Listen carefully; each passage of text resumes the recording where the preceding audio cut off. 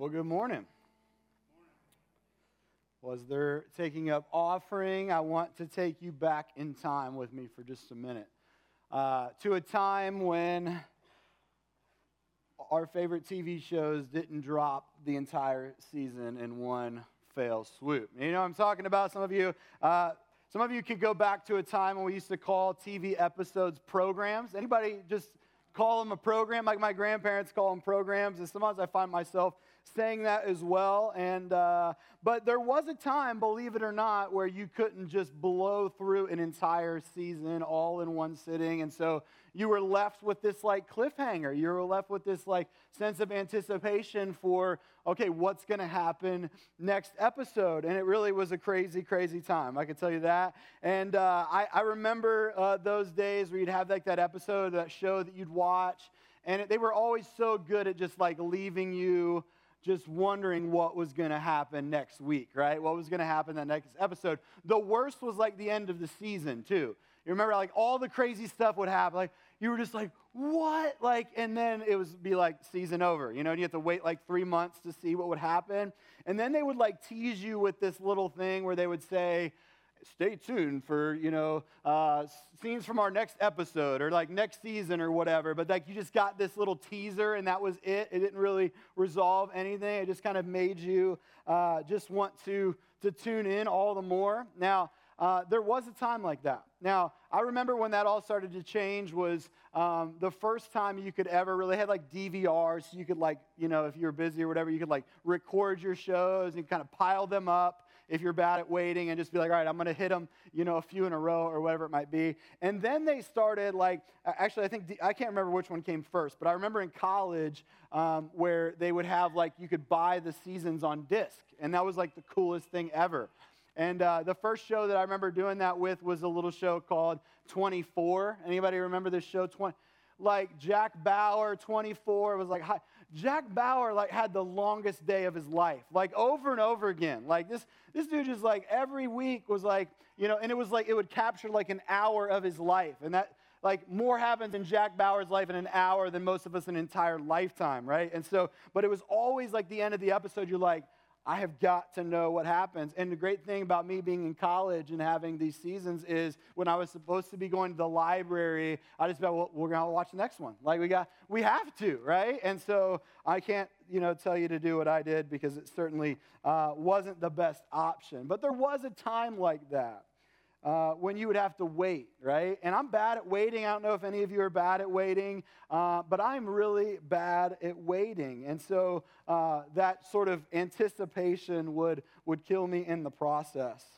And as we kind of tee up this topic today, as we're talking about staying tuned, when you think about the human story, when you really think about the story as recorded in the Holy Scriptures and this grand narrative that all of us are a part of, and all of us are a part of this greater story. It's as if Jesus, in this climactic moment, dies on the cross for our sins, raises from the dead, and then basically says, all right, stay tuned, and see you later. We'll be back, And that's like, now obviously I simplified it, right? A little more to it than that, but essentially this is kind of the moment that we're living in now is this moment of the stay tuned, right? The fullness of the episode has not happened yet. We have scenes from the next episode. We know that it's coming. We know that at some point the glory will be finally revealed, but right now we find ourselves in the staying tuned sort of period. And so as we tee up this idea today, what I want to do for you is give you a definition of hope that goes like this.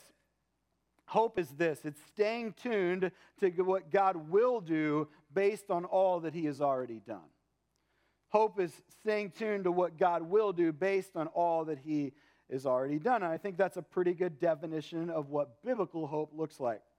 It was Benjamin Franklin that once said, hope is an essential constituent of human life. It's necessary for all of us, but even more critical is where we place our hope. And so my question for you this morning is, where does your hope rest? Where have you placed your hope? It's been about a month ago now that I got conned into or invited into, I guess you could say, doing a triathlon. And Now, before you get all excited for me, it's only like a half triathlon. Some of you are like Ironmen and all that. Like I'm going to give it a shot. And my goal is literally just to finish and to survive. Now, I'm fine with the running. I could go run a 5K right now. I'm fine with the biking because I'm so determined that I will pump my legs until they fall off. I don't care. But it's the swimming that I'm concerned about. I'm going to be honest with you. So maybe you can be praying for me. It's next week. And the swimming, because I'm not a swimmer. I'm not built like a swimmer.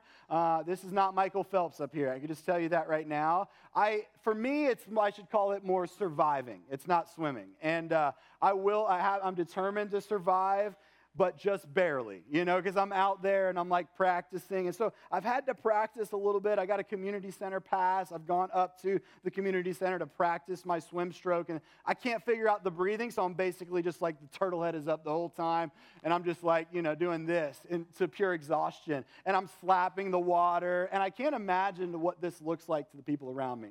And I also have to admit that when there's like some older people in the lanes next to me, they don't know it, but we're racing.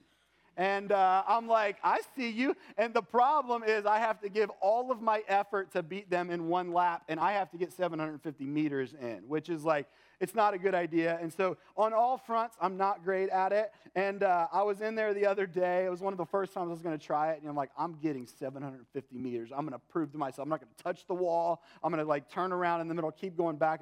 So this is what I was doing. And I'm telling you, it did not look pretty at all. And I kind of at some point kind of looked over and I saw the lifeguard that was over there, and she was like this teenage girl that probably weighed about as much as my right leg. And I'm thinking to myself, like, there is no hope for survival if I can't save myself, Like, I am like, and she, I think, was starting to realize this too, because she takes then and comes down and sits at the end of my lane, as if that's going to help her. And she's just watching me tear through the water, and like, you should get a walkie-talkie or something to like call for help. Like, you need a bigger person to pull me out of the water if I go down, trust me. But it was a little demoralizing when this little teen, she's just sitting there with her little like red thing, Like, maybe you can throw it to me. I don't know. We'll see what happens. And so, I'm out there, I'm doing this thing, but we both had the same realization, I think, and that is if our hope was in her saving my life, it was not going to happen. Now, thankfully, she didn't need to, and I did okay, but I got a lot to learn when it comes to swimming. And here's the point that I want to make. I think there's a lot of things that we put our hope in that maybe we shouldn't. I think when we're really honest about the places where our hope rests, I think that a lot of those places tend to be insufficient in the long run. They all have their limits. And I think that there's a lot of places. Some of us, we would maybe put our hope in science. And I think that science gives hope, but I don't think that science is ultimately the source of hope. Maybe you put your hope in someone that you know. There's this person that you have that you're like, I can count on that person no matter what. Like, this person is my person. Whether it be a parent or somebody in your life or a family member or friend or whatever it might be.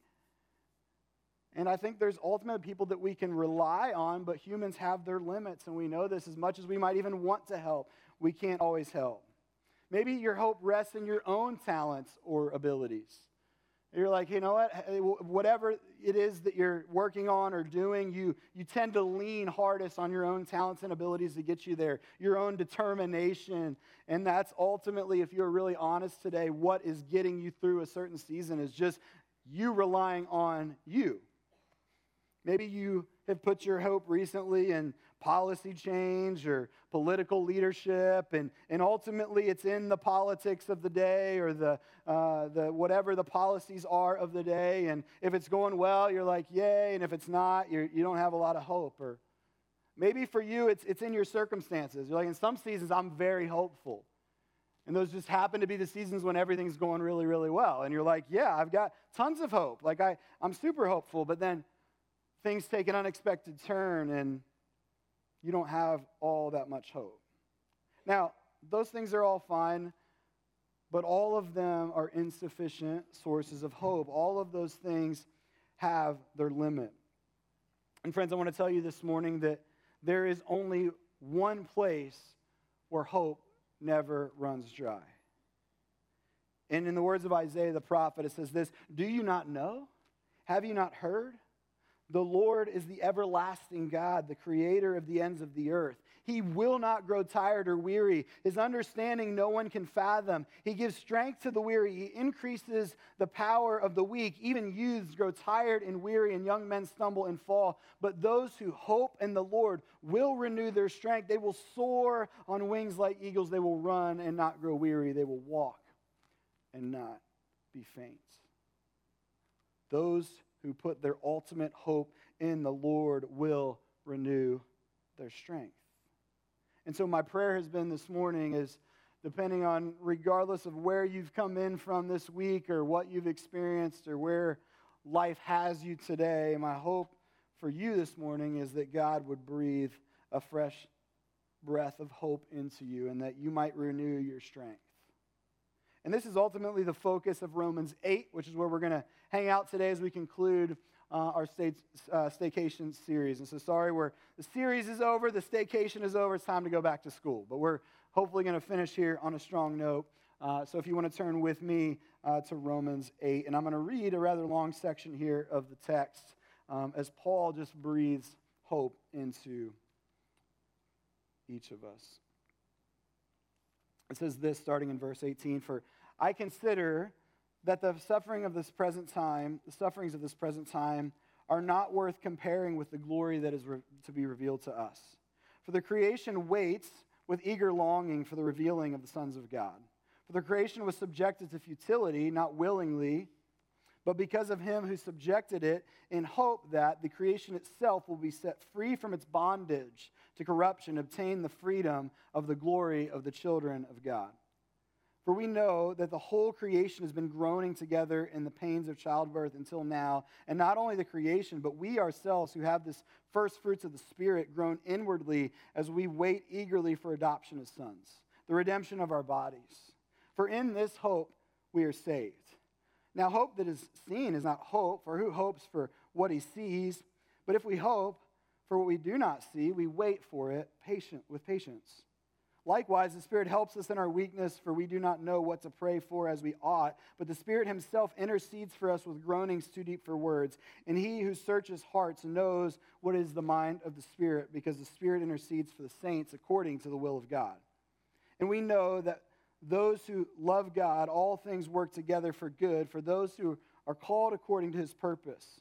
For those whom he foreknew, he predestined to be conformed to the image of his Son, in order that he might be the firstborn among many brothers. And those whom he predestined, he also called, and those whom he called, he also justified, and those whom he justified, he also glorified. What then shall we say to these things? If God is for us, who can be against us? If he who did not spare his own Son, but gave him up for us all, how will he not also with him graciously give us all things? Who shall bring any charge against God's elect? It is God who justifies. Who is there to condemn? Christ Jesus is the one who died, more than that, who was raised, who is at the right hand of God, who indeed is interceding for us. Who shall separate us then from the love of Christ? Shall tribulation or distress or persecution or famine or nakedness or danger or sword? No, in all these things, we are more than conquerors through him who loved us. For I am sure that neither life, nor death, nor life, nor angels, nor rulers, nor things present, nor things to come, nor powers, nor height, nor depth, nor anything else in all creation will be able to separate us from the love of God in Christ Jesus our Lord. And all God's people said, amen. Well, that's all we really need. We could wrap it up right there.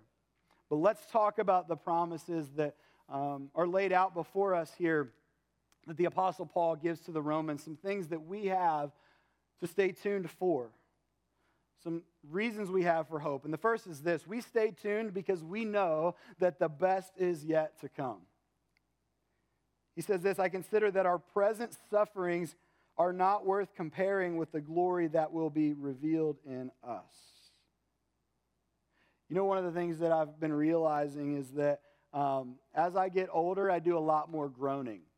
Anybody else feel that? I was and for no reason. There used to be a reason. I'd be like, oh yeah, I twisted my ankle. That hurts. I'm groaning a little bit, But now I just wake up in the morning and it feels like the first thing out of my lungs is oh, and I'm like, why do I hurt everywhere? Like, I slept funny, Or you like tie your shoe wrong and you're like, okay, my back's out for like 3 weeks. I don't understand it, but there's a lot more groaning as you get older. And here in Romans, Paul says, listen, the entire creation is groaning.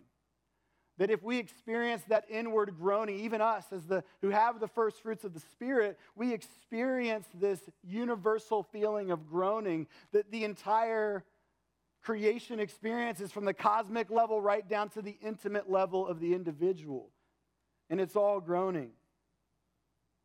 But the beauty is, and he gives us this picture of the pains of childbirth. Not a pain I've experienced myself, but from what I heard is not very fun, And he gives us this picture of the pain of childbirth. And the beauty of this picture is that at some point that groaning culminates in glory. Because there's this moment then where that child is placed on the mother's chest and she just has this experience of just pure joy. And there's an experience for the father, but I can't imagine that moment for the mother because she's just endured all of that. Dad's just over there like drinking a Gatorade, like, yeah, whoa, that looks rough, We don't have to deal with all that. But then there's just this beautiful child that you hold in your arms. And so this picture of the groaning culminating in glory. And Paul here says, I consider that our present suffering is nothing compared with the glory that is to be revealed in us. And so that's the first reason we have for hope is that. For now we find ourselves caught between groaning and glory, between this life and the next, between this worldly kingdom and the heavenly one, between what is today and what will be one day. So what do we do when we find ourselves stuck between where we are and where we are destined to be? As Paul points out to us, we hope. We hope. And then he says, listen, we don't hope for something that we already have. That's not hope, right? Who hopes for what they already have? No. We hope for something that we await, that we experience in part, but one day we will experience entirely. And so he says nobody hopes for what they already have. Hope is looking forward with anticipation. It's knowing and trusting that your groaning will culminate in glory. In the classical book, Pilgrim's Progress, an allegory by John Bunyan, the author, he tells this story. He uses just this great visual story of the Christian journey, and the main character is named Christian, and he's with his friend Hopeful, and they're taking this journey, and there's so many just great connections that he makes throughout this story, but one of them is when they have this encounter with this giant, and the giant's name is Despair. The two pilgrims had trespassed on the giant's property, and they were thrown into the doubting castle. There they were tortured, and they were starved, and they were on the brink of despair. And suddenly, Christian exclaimed something. He had this realization. He said, "What a fool am I thus to lie in a stinking dungeon when I may as well walk in liberty? I have a key in my bosom called promise that will open any door in doubting castle." And so with renewed hope in their hearts, the two pilgrims arose, unlocked the doors, and walked out again on the King's highway. Now Bunyan himself, the author of this, he was no stranger to despair after the loss of the ones that he loved the most. He says, "I found myself a man encompassed with infirmities. The parting with my wife and poor children hath often been to me in this place as the pulling of the flesh from the bones." And maybe you've been in that place where the mental pain or the emotional pain is physical in the sense that it feels like your flesh is being torn from you. Maybe you're there right now.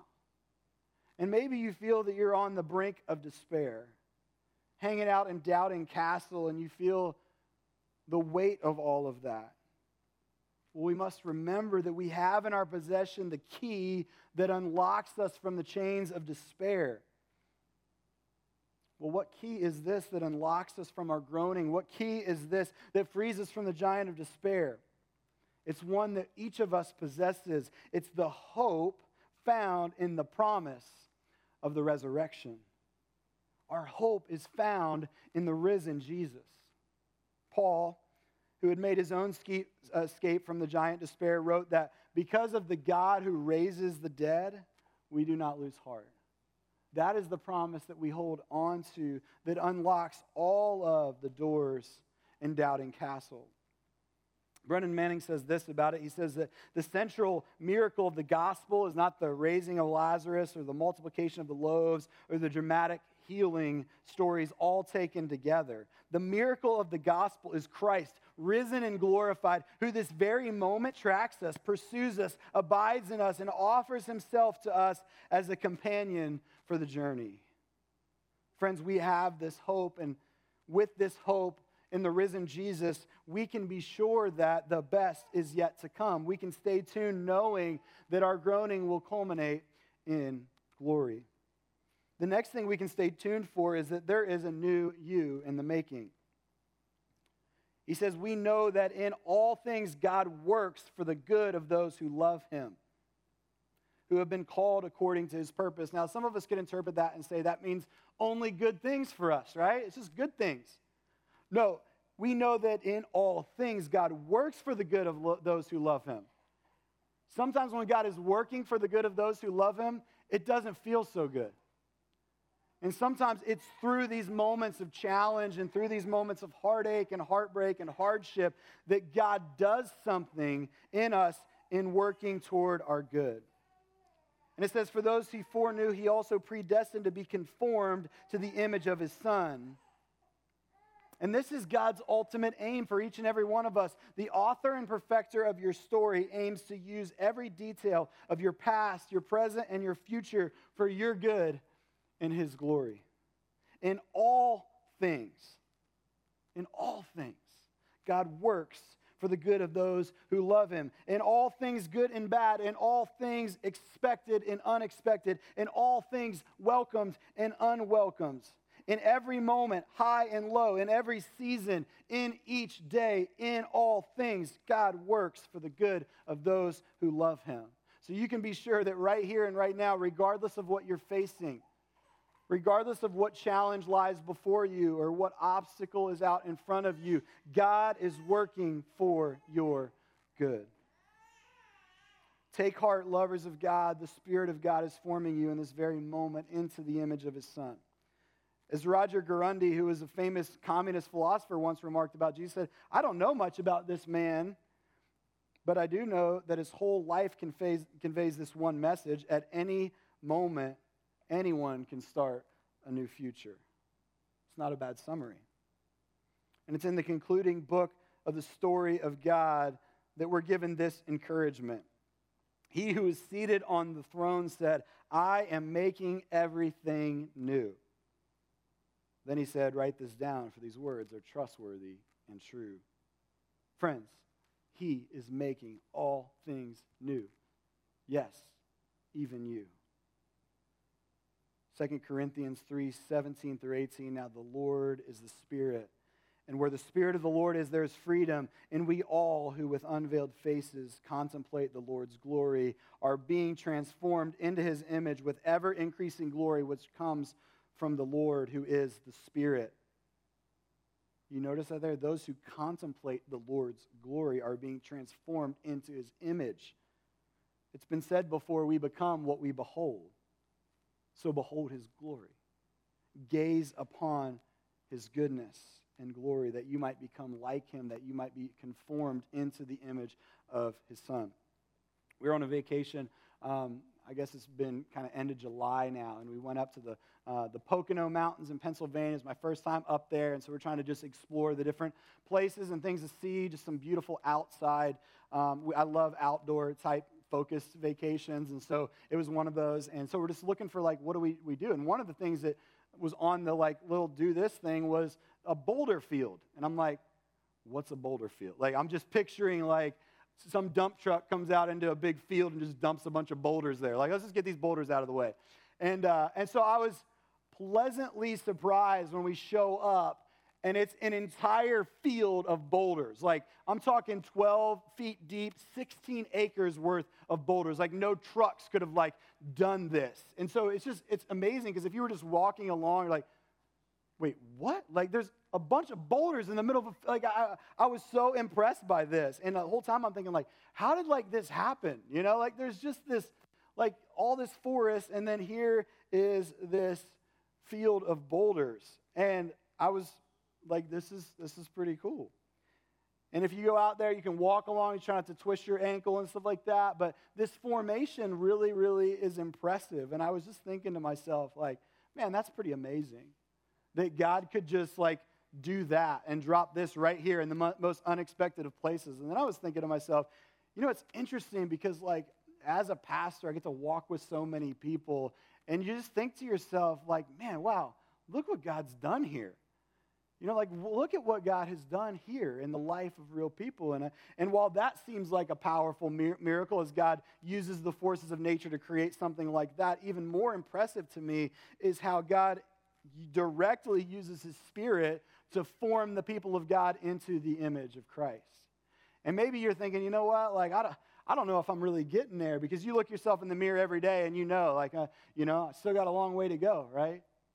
But you can trust that there is a new you in the making as long as God's Spirit is present in you. He is forming you into and conforming you into the likeness of his Son, Jesus. Now, it might be a painful process, right? God uses difficulty to shape us and hardship to bring about hope in our lives. But think about that. If God could do something like that, what could he do in you? And so stay tuned, because he is making all things new, especially you. Stay tuned, because God's goodness surrounds you. I mean, Paul drops this question on us that we should all consider, and that is, if God is for us, who can be against us? I mean, have you thought about that before? Maybe you've read it before, but have you thought about that? That the God of the galaxies, the God of the entire universe, the God that spoke everything into existence, like it was just a regular day, like just, hey, there's nothing and now there's everything, like the God who walks on water, the God that raises people up from the tomb, the God that himself raises from the dead, that same God is for you. I like him on my side, you know? I like having that God in my corner. I like knowing that that God is for me. And if that God is for me, who can be against me? Man, what if we walked into life every day with that perspective to say, God's for me. Everybody else might not be for me today, but God is for me. So who could be against me? As John Piper once pointed out, this has always stuck with me, that God is most glorified in us when we are most satisfied in him. When we've gotten to the place where we just cherish his goodness so much we've reached that point where it's like nothing else really matters in light of just the goodness of God and getting to experience that. I thought I was pretty clever a couple weeks ago, because our kids have been enjoying the lightning bugs. And we have like in our back, we have like a backfield that we leave unmowed because of the lightning bugs, obviously. It's good habitat for them. And so I just leave it unmowed. And but like it's beautiful, like in kind of these dark nights where you just go out there and they're just everywhere. And we've done the lightning bug catching thing. And Jude especially is like the wonder on his face over these lightning bugs. Like, oh, you know, and he's too slow to really get any of them, but he's like, you know, or he gives up on one and then goes for another, and he's like chasing them around. But all of our boys have just really enjoyed, and even me as an adult, I still have this big window in the back, and I just look out, I'm like, that is awesome. Like, that is such a cool thing, these lightning bugs. And so I've been very enamored with them. And so I was like, you know what would be awesome? Is if the boys have been loving the lightning bugs, like, I'm just going to, like, put a bunch of lightning bugs in their room. And so Jess probably didn't think it was a good idea. I thought it was a great idea. I'm like, I'm going outside. So they're like doing all their bedtime stuff and they're distracted. And I'm like, I'm just catching them, and one at a time I'm walking them back. I'm just like, throw it in the room, you know? And I just kept doing that. There was probably like 10 or 15, which doesn't seem like a lot, but in that little room, like, I'm like, this is going to be awesome. Because they're just going to be sitting here in bed, and then they're going to be like, whoa, like, you know? And I was like, I couldn't wait for the next morning. I was so excited for them to come into, Dad, you're never going to, or even in the middle of the night, I would have been okay with that. Like, Dad, there's lightning bugs in my room. Like, this is amazing. Like, so I had built this all up. And so we woke up the next morning, I'm just like waiting, like, why is nobody saying anything to me? Like, I'm sure that was awesome in there. Like, why, what, did they all go to sleep? Like, was there, you know, were the lightning bugs not shining? Like, I couldn't figure it out. And then Aiden comes up to me, and he's, because they normally do like these sleepovers in Eli's room, and Aiden comes up and he's like, oh no, we slept in my room the other night, or last night. I'm like, They weren't even there to see the lightning bugs, Like there was just this magic that I had dropped and tried to, and they weren't even there to see it. And I think that if we're not careful, we can have the same thing happen to us. Or God's just dropping all these little nuggets of goodness and all these little nuggets of light into our life, but when we get so fixated on the darkness, we miss out on all of the good things, big and small, that God does in our life.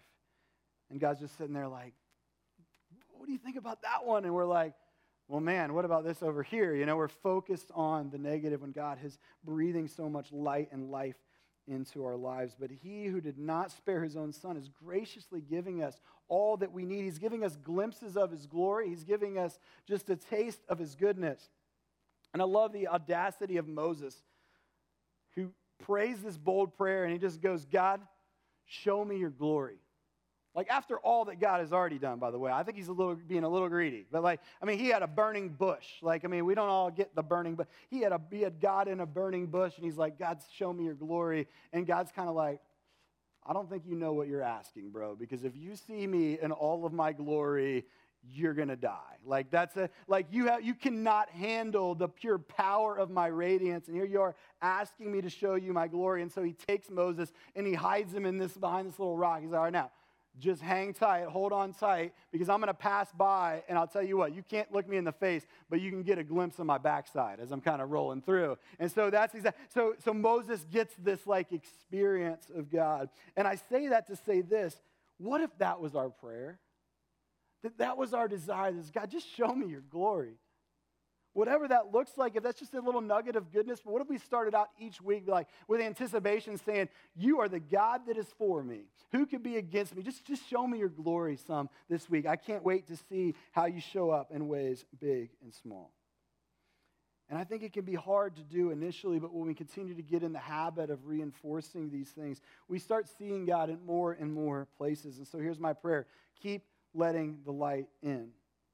Paul says this, I pray that your hearts will be flooded with light so that you can understand the confident hope that he has given to those he has called, his holy people who are his rich and glorious inheritance. It's flooding our hearts with light. God, do that more and more. And finally, I'll say this, stay tuned, because your present struggles are worth the future promise. Who shall separate us from the love of Christ? Paul tells us we are more than conquerors, regardless of what you face. He's convinced that neither death nor life, angels, demons, present, future, any powers, height or depth, nothing in all of creation will be able to separate us from the love of God that is in Christ Jesus our Lord. You are a conqueror. So hold on to that hope. We had 5 people last week say yes to a relationship with the God of hope, who took hold of hope for the very first time. And I can just tell you, and we can kind of celebrate some of these, because these are cool moments. Those of you that made that decision.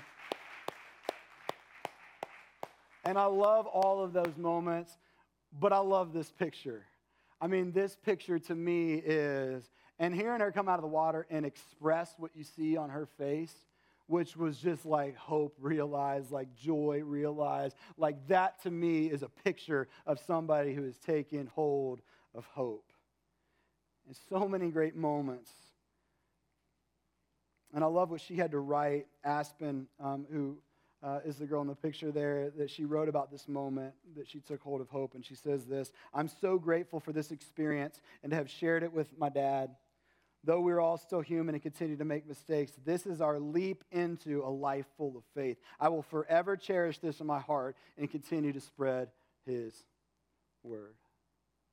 And I love that, to just leap into a life full of faith. And for some of you, you've never taken that leap. And my question for you is, what are you waiting for? What are you waiting for? And for some of you, maybe you can recall that moment in time when you had that expression on your face where you first said yes to the love of Jesus, and maybe the hard seasons of life or difficulty or whatever it is has tried to choke out that hope. Well, here's my challenge to you today. Take hold of hope again. take hold of hope again. And for those of you that are just on the journey, that are just continuing to chug along and follow Jesus to the best of your ability, let me encourage you to never let go of hope. Keep hanging on to hope, because when we have hope, we have everything that we need. All that we may endure today is worth what our loving God has in store for tomorrow. There is nothing you endure today that isn't worth all that God will bring in the promise and hope of tomorrow. So our job in the meantime is to await the promised future, to keep hope alive. And we know that we can always keep hope alive because Jesus is alive. He lives in us, and he wants to continue to live through us each and every day. And so here's what I want to leave you with. It's a passage from 1 Peter 1, 3 through 5, and then we're going to sing out to God one more time. We have a reason to continue to have hope. We have a Savior. We have a hope that never perishes. Praise be to God and the Father of our Lord Jesus Christ. In his great mercy, he has given us new birth into a living hope through the resurrection of Jesus Christ from the dead, and into an inheritance that can never perish, spoil, or fade. This inheritance is kept in heaven for you, who through faith are shielded by God's power until the coming of the salvation that is ready to be revealed in the last time. Let's go to God in prayer and just give thanks for this and sing out to the God of hope this morning. God, thank you so much for your promise that unlocks us from despair, that allows us not just to break free of despair, but to truly walk in freedom. And so, God, I pray if there's anyone out there today that has never taken hold of a hope like that, God, I pray that you would convict their hearts and that you would draw them in a way that they can't resist, that they are just drawn into a relationship with you. And so, God, we pray that you would keep working in our lives, that for those of us that maybe have lost sight of our hope a little bit, God, I pray that you would drop a little light in our life, whatever it looks like, God, and just help us to take hold of it and help us to smile upon it. And thank you for it. So, God, we just want to express a spirit of gratitude to you and thank you for the hope that only comes through the powerful name of Jesus. And it's in his name